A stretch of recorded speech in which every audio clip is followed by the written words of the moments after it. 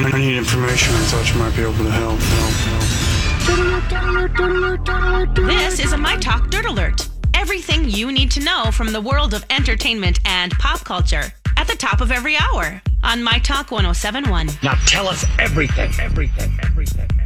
Oh, you guys, Dustin Diamond, a.k.a. Screech, isn't happy about being left out of the Saved by the Bell revival. And Dustin Diamond thinks it can't really be a Saved by the Bell without Screech.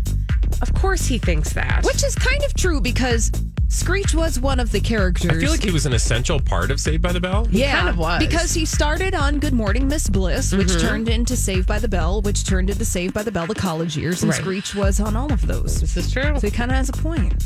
I also wonder how they're going to explain his absence. Like, did Screech, turn to a life of crime and get put away? Did he make a sex tape? Like in real life? In real life? What about that other lady? Because she was sad too. Lisa Turtle? Yeah.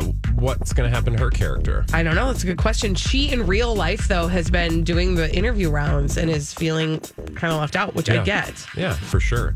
I mean, if you were a part of something and then all of a sudden people are like, hey, yeah, no, we don't need you. Thanks. I do also think it's important to remember that they almost left Zach Morris out. Yeah, that's true. So clearly they're not concerned with the whole cast, only Mario Lopez and Elizabeth Berkley.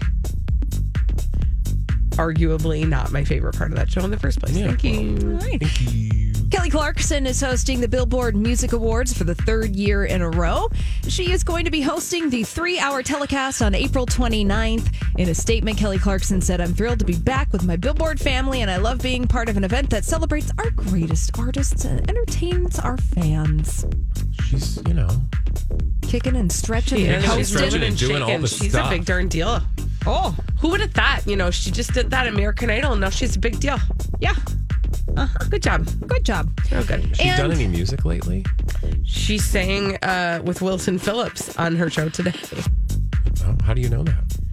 because it went viral, and then when we were down in the lunchroom, that segment was showing on the television. Oh. Yeah. Who knew?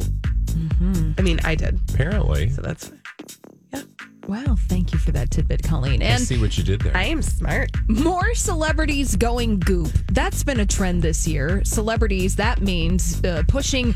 Well, I just, want to contextualize. I know what you mean, Yes. but when you say celebrities going Going goop, goop. I felt like you were saying something else. No. Well, I mean, listen to the next story and you might think that is the case. So going goop, following Gwyneth Paltrow's footsteps and selling some snake oil in the guise of bettering your lifestyle. This time it's Marla Maples. She is collaborating with a shaman selling $250 an hour shamanic healer services. What are shamanic healer services Well- other than lies? Shaman. Sham, emphasis on.